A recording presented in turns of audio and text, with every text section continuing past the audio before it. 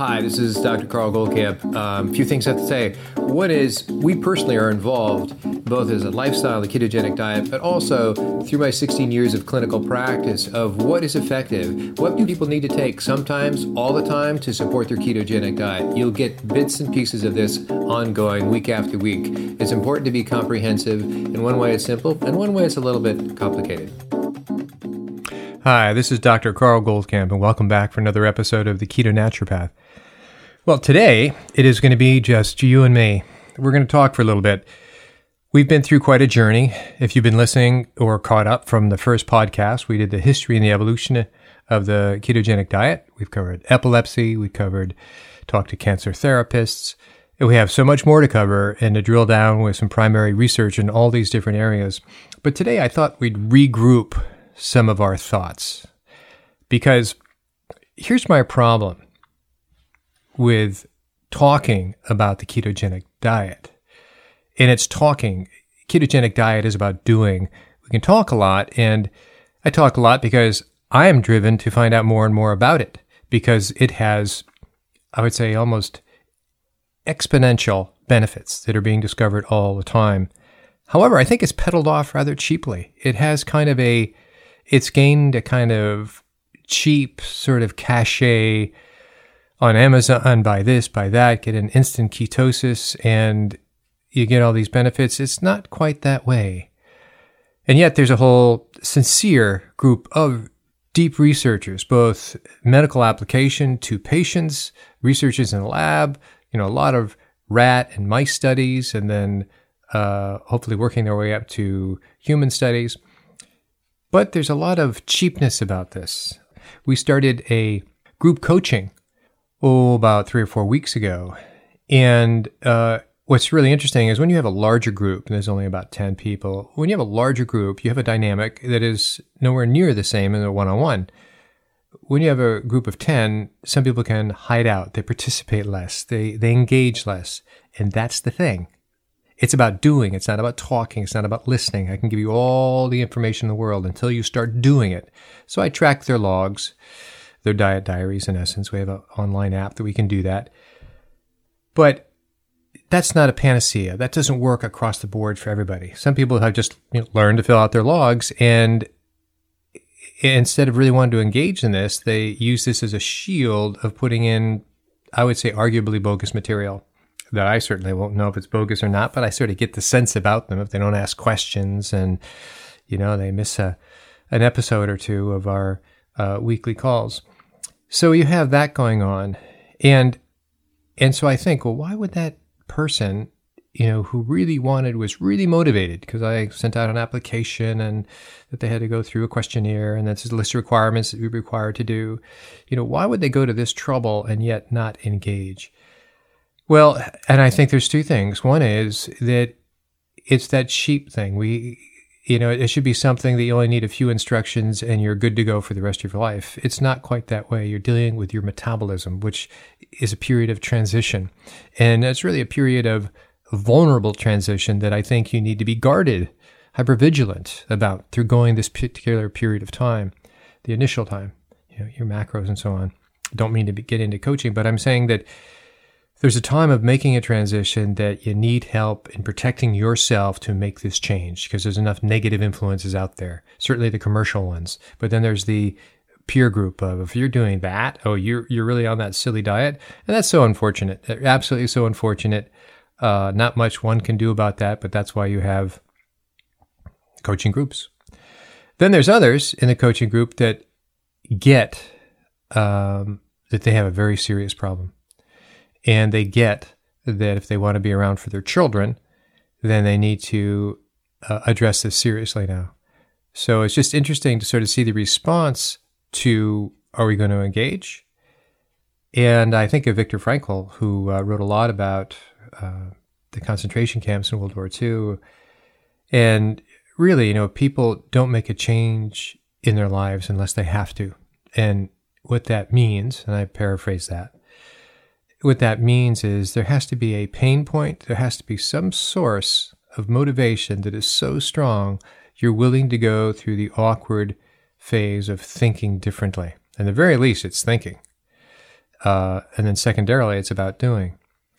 So when it comes to talk about diet, there's almost this religious aspect about talking about diet. And I'm not saying that it gets into Christianity or Buddhism or Hinduism or Islam. What I'm saying is that people kind of ostracize you if you're the person that's associated with a certain way of eating. Even in my own family, I have my brother passed a number of years ago, my only brother, and I have 4 sisters. And for the most part, one can't relate to anything I do. Oh, you have this weird diet. I never know how to, when you come over to cook for you. Like I don't eat turkey anymore. But and it will always be that way. There won't be a bridge that you can go over and say, hey, tell me about what you're doing. It's just this. They can't cross it. You're a weirdo because you're talking about diet. So that's the association I'm making. It's just like if somebody came in, it was a whatever their particular religion is, you would politely listen to them. But after that, it's like if it's not your thing, it's not your thing. And you politely shut the door and saying, I'm going to do my life now. So diet tends to fall in that category for a lot of us on the receiving end. So that's the background, a lot of lessons to learn in coaching. And it's interesting to see how people respond to doing the initial mundane work of calculating their macros, tracking their macros, finding out what foods fit inside these macros, and moving on from there. It always comes down to, and I knew this from practice as well, regardless of how well intentioned and how articulate patients were about how much they needed my help, if they didn't have a significant pain point, I need to drop so much pounds because it is hard to sleep or it is hard to walk or my blood sugar is so hard and I have a 9-year-old child that I want to make sure that I'm around for. If it's not a bitingly hard, really in-your-face, obvious motivation, chances are you won't make that change. There's just no reason. So back to Viktor Frankl's, people don't make a change unless they really have to. Not so much they want to, they have to. All right, so that's just a preamble. What we're going to get into today are things that I think are not covered and should be covered in terms of the ketogenic diet. And I don't think they're esoteric. So what I mean is this, is that you out in the public, what are the 2, I shouldn't even have said 2, what do you think are the number 1 reasons people want to get to the ketogenic diet? A, it's weight loss. They want weight loss. Men and women, mostly women, by a factor of about 9.9 to 1, want weight loss. Men do too, but they just don't raise their hands as much.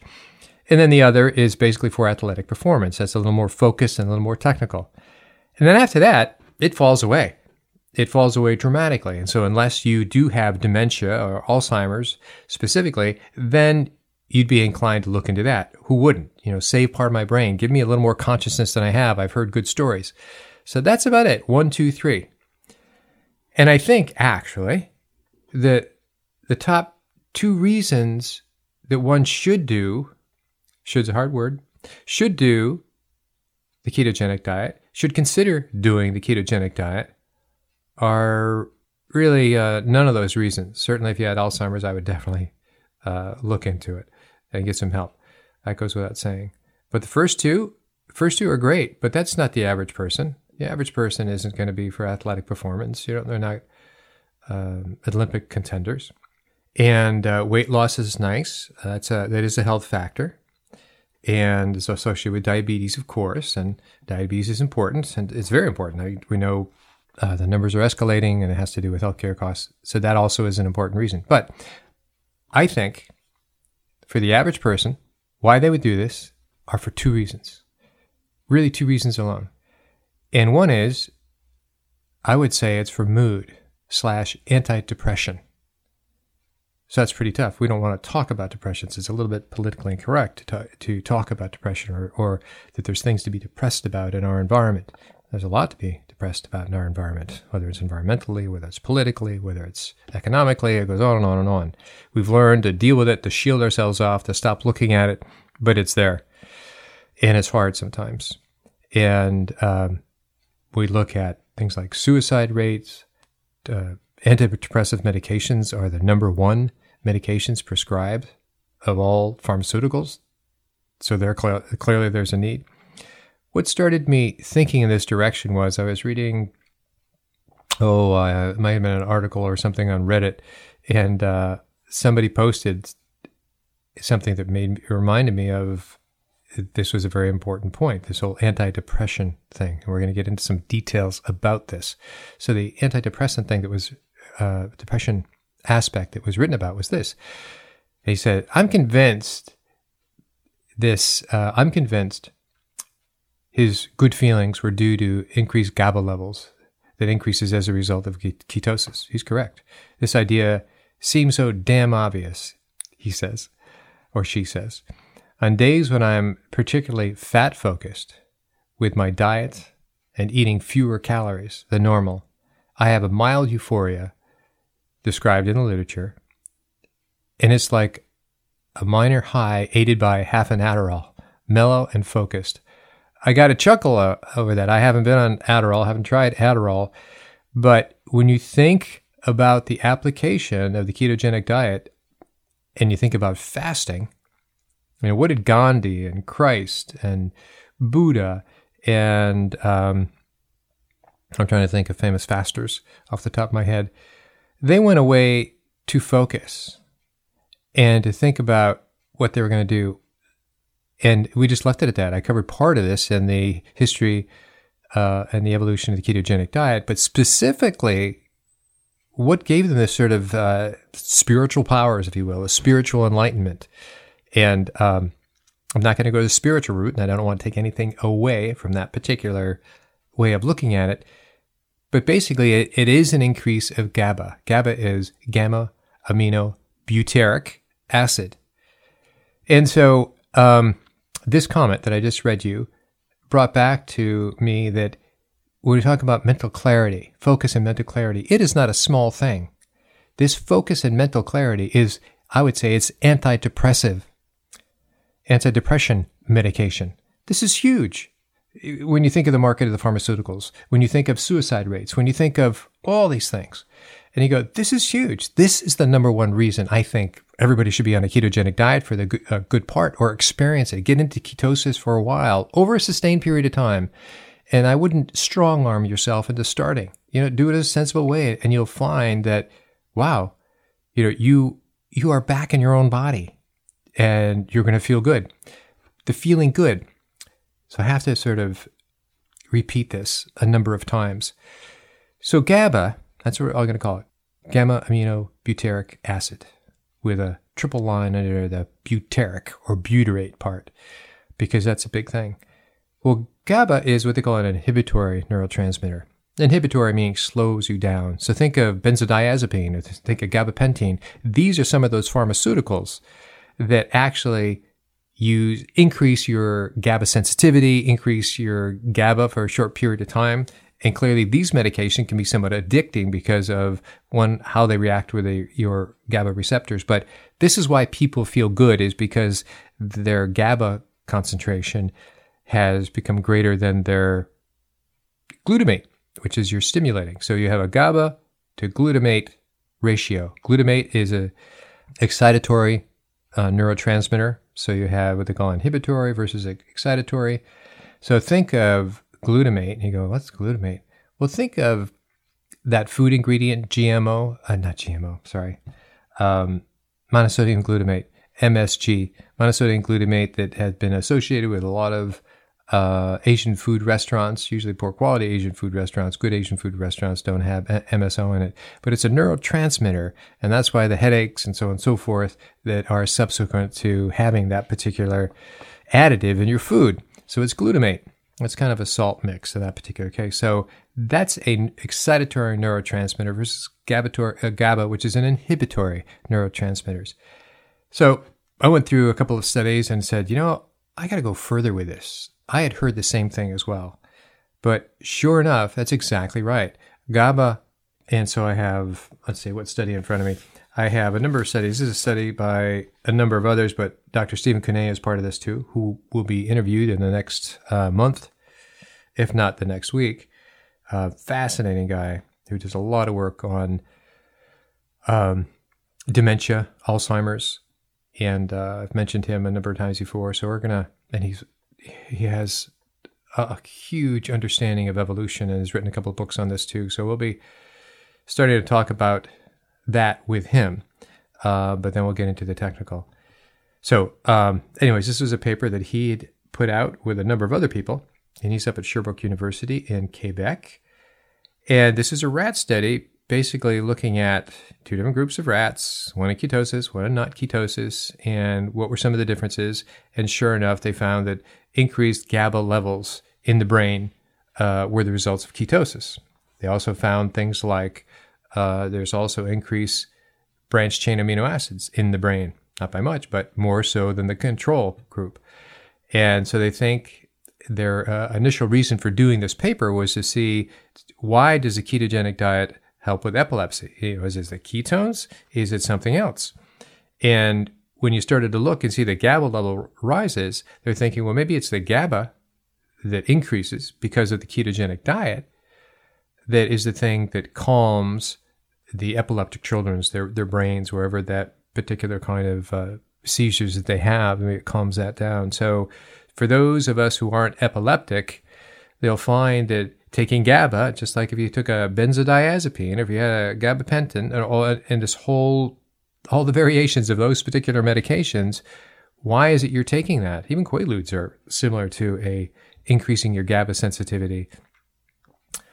Well, those are calming. It's GABA would also increase when you meditate. So it's that whole shift to being less excited, more focused, not less excited and drowsy and you're going to fall asleep under a hammock on a sunny Cape Cod afternoon under a tree.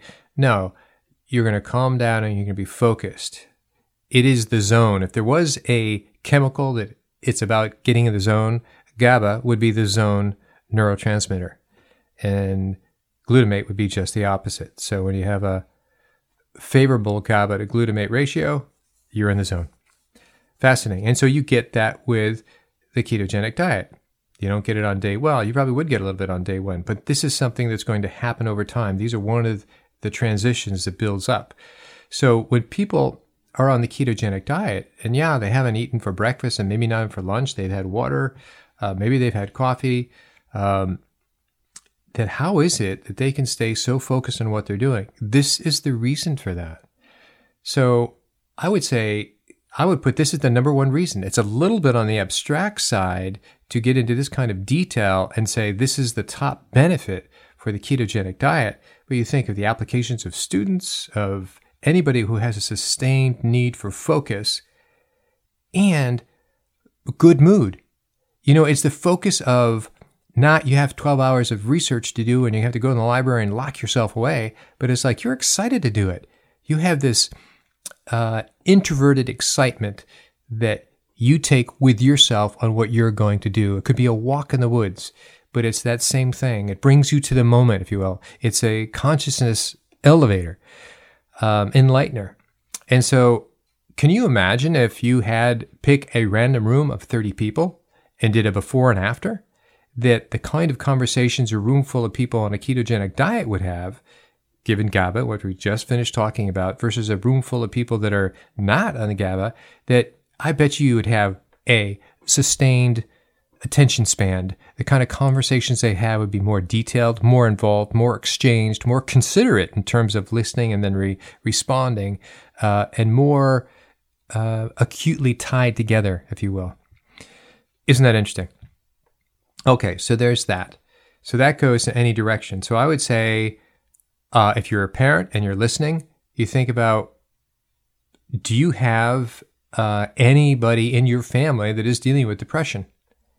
Yes, you can go to the medication route, but that medication route leads to other medications and leads to other medications. And it often doesn't have a good outcome. Keeps them from dying maybe right away. Maybe this is something that everybody could do and shifts the whole family, or at least that one individual, might even be you, to a better place. And a little more awareness saying, I can do this. The world just opened up and the sun just came out. It's that profound. It is absolutely that profound. Okay, I can go on and on about this, but I wanted to go on a few other things. There was a study, so along the lines of ketogenic diet increasing GABA, and now we know ketogenic diet is simply low carb, high fats, and calculated protein. But what if you were a little more specific? What if you really drilled down and said, all right, what kinds of fats should I have? which is kind of one of my thesis, certainly in our Facebook group and in our coaching, is that, initially you just go low carb, high fat, on with life, and moderate protein that you can calculate on your per body weight basis. Actually, the fats are a big deal. Your brain is fats, your nerves are fat. So why don't we think of good fats? And so good fats would be primarily your omega-3s. Those are your fish fats. I'll leave it all at. We're going to be talking about that definitely when Dr. Cunnane comes on. So if you think about incorporating, there's a supplement, but it's actually better preferred if you take omega-3s in terms of incorporating into your diet. They could be through sardines. They could be through, Alaskan wild-caught salmon, if you're lucky enough to get that. Those are the sources you should get it from. And there are some studies that imply that when you take your omega-3s in the proportions that they come in, when you get it in fish, as opposed to taking your supplements, it's actually much more effective. It's also, DHA is a big portion of your brain. So what I'm saying is, yes, the ketogenic diet increases GABA, a better thinking about along the lines of fats, getting your fish fats in there, we'll leave it at that, your omega-3s, and also some of your saturated fats. You do your C8s and C10s, but saturated fats in general. That's pretty interesting, eh? And so if you were to go online and look at bipolar disorder and omega-3 fatty acids, you see there's a number of studies out there about that. When you put that in context of the ketogenic diet, you get an even a bigger bang for your buck about that.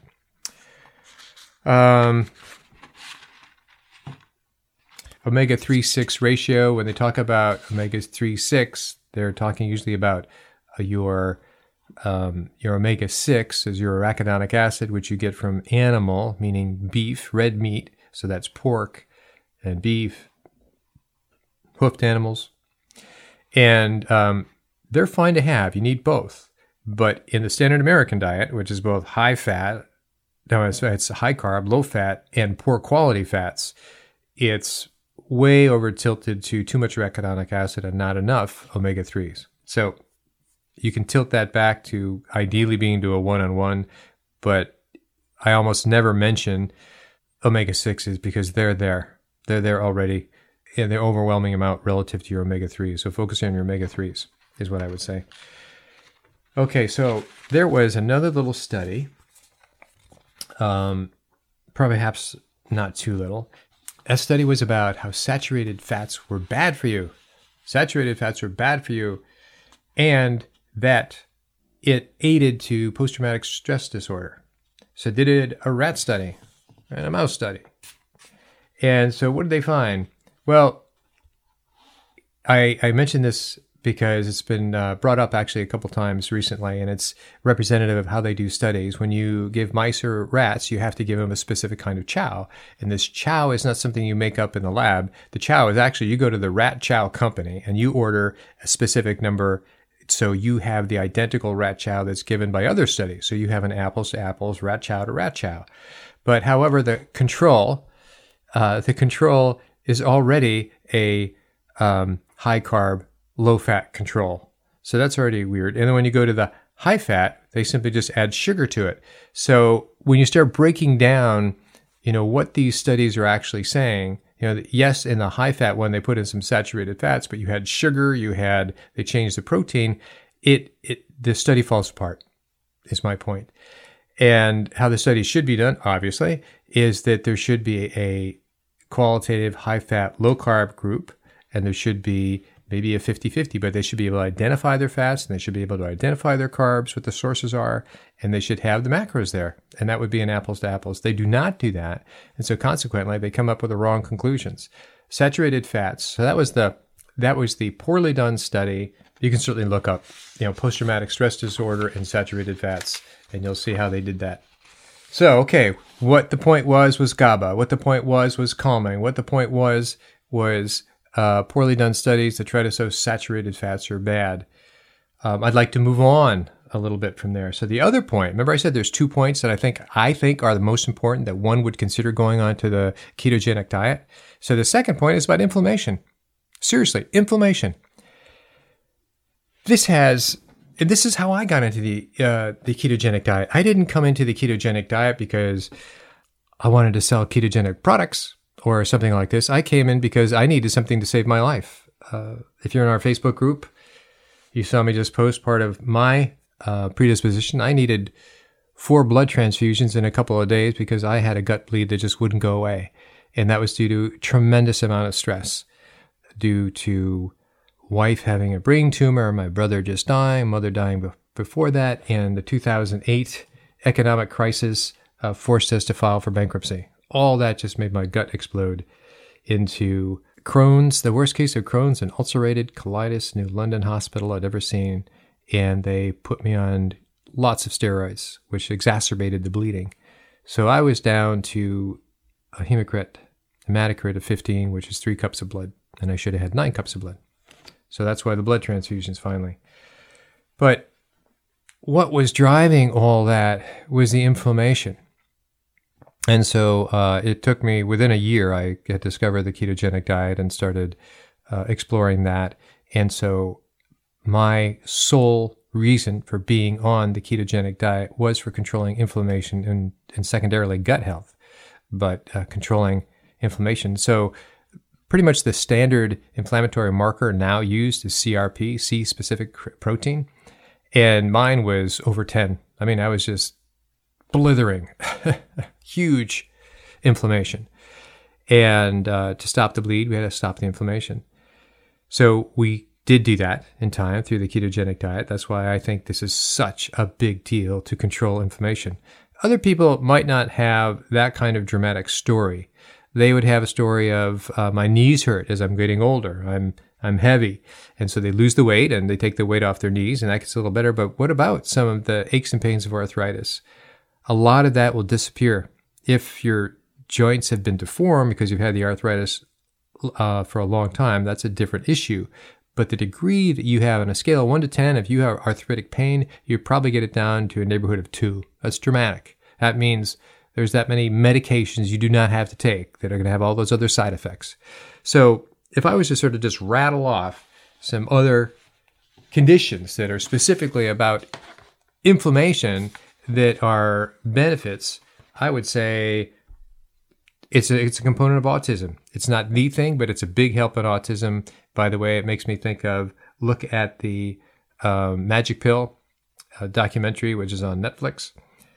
Traumatic TBI, traumatic brain injury, Alzheimer's disease, Parkinson's, brain cancer, speaking of my wife, diabetes, prostate cancer, obesity, chronic pain, inflammation, multiple sclerosis. All this has an inflammatory component, some very, very high, some less so. So this brings it back down to getting down your inflammatory markers. How do we get down those inflammatory markers? My guess is it's not that unrelated to the increase in GABA we get. If you calm down, your inflammation drops. Here's a good example. In our coaching group, one woman who's taking it very seriously, that she does have high glucose readings. Fasting and throughout the day readings of 150 to even 175 and once over 212. If she gets 3 readings, random readings over 126, she'll be diagnosed as a diabetic. So nobody's formally ever diagnosed her for that. So we find in her, I had to explain her sources of sugar were not just what she ate. It was what's endogenously made. That is that your liver makes all the glucose you could ever need. When you're stressed, your cortisol is going to help your liver make a lot of glucose for you. So basically, when you're on a stress job, whether it's short-term stress or long-term stress, you are on a high sugar diet. So your glucose will be high, and it's not your own fault. It's not diet related. It's environment related. So she happened to take her blood work. And then she went for a massage and just realized she was too stressed. She brought her 212 reading down to 120.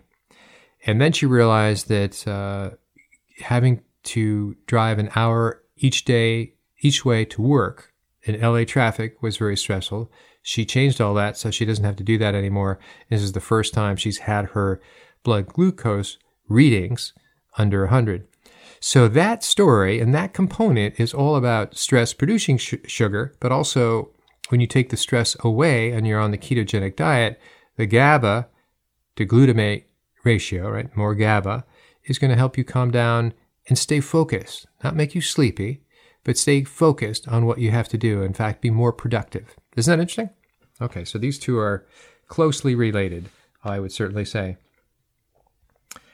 So when we back up and we say, gosh, why would I go on a ketogenic diet? Why would you go on the ketogenic diet? Ask yourself that.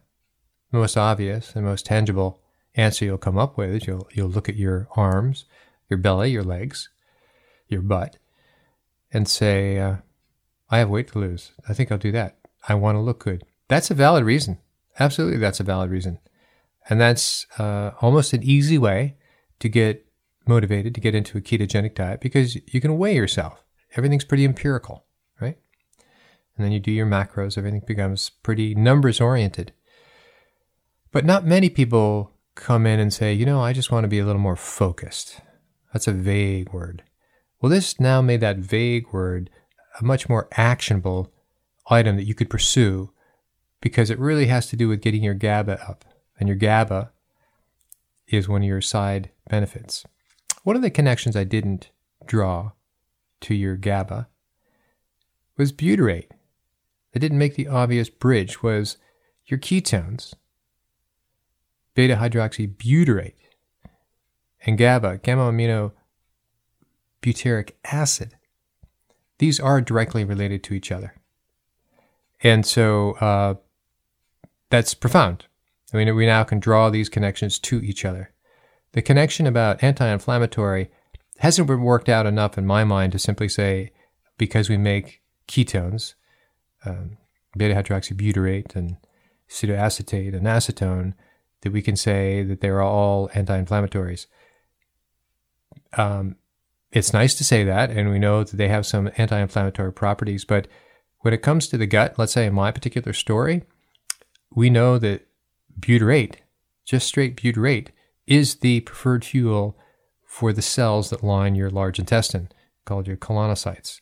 So if you have butyrate, and we know from medicine over the last, I think 60, 70 years, when you had a patient that had a really inflamed large intestine, the lower bowel, that if you gave them a butyrate enema, somewhat problematic to deliver that, but it would be almost an immediate anti-inflammatory effect for the bowel and tremendously beneficial.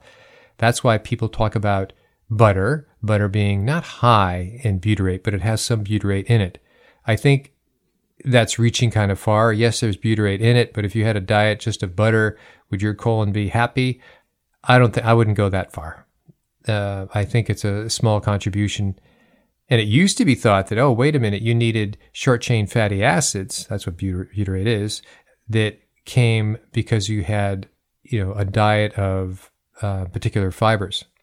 That's being challenged. So there's many ways to get butyrate. It's no longer having to have a fibrous diet that's going to make these short-chain fatty acids butyrate. We now find you actually get a lot of butyrate when you're on a ketogenic diet because that's the definition is beta-hydroxybutyrate. So that's interesting. And so butyrate for the part of the body that I was suffering most from was exactly what I needed. I don't have all the steps painted out, but I'm sure that was very helpful, way more than butter would have been. And since I'm not big with dairy, butter's not something I do very often. I won't say I don't do well on, but if I have too much of it, it doesn't work well with me. So, to summarize, the two reasons that you don't hear a lot about are the increased GABA levels. They give a sense of calmness and focus. You can see them as antidepressants.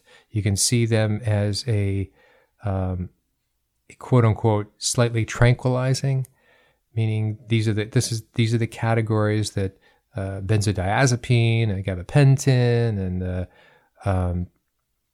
Quaaludes, for lack of a better word, the category of pharmaceuticals that they're in, but it's calming. So it's calming and focus. And I believe that's directly related to the anti-inflammatory effect along with the increase in butyrate. So when you think of the second class of medications that pharmaceutical companies make are anti-inflammatories. So you now have the first largest category, antidepressants, and the second largest category, anti-inflammatories. So that's pretty impressive.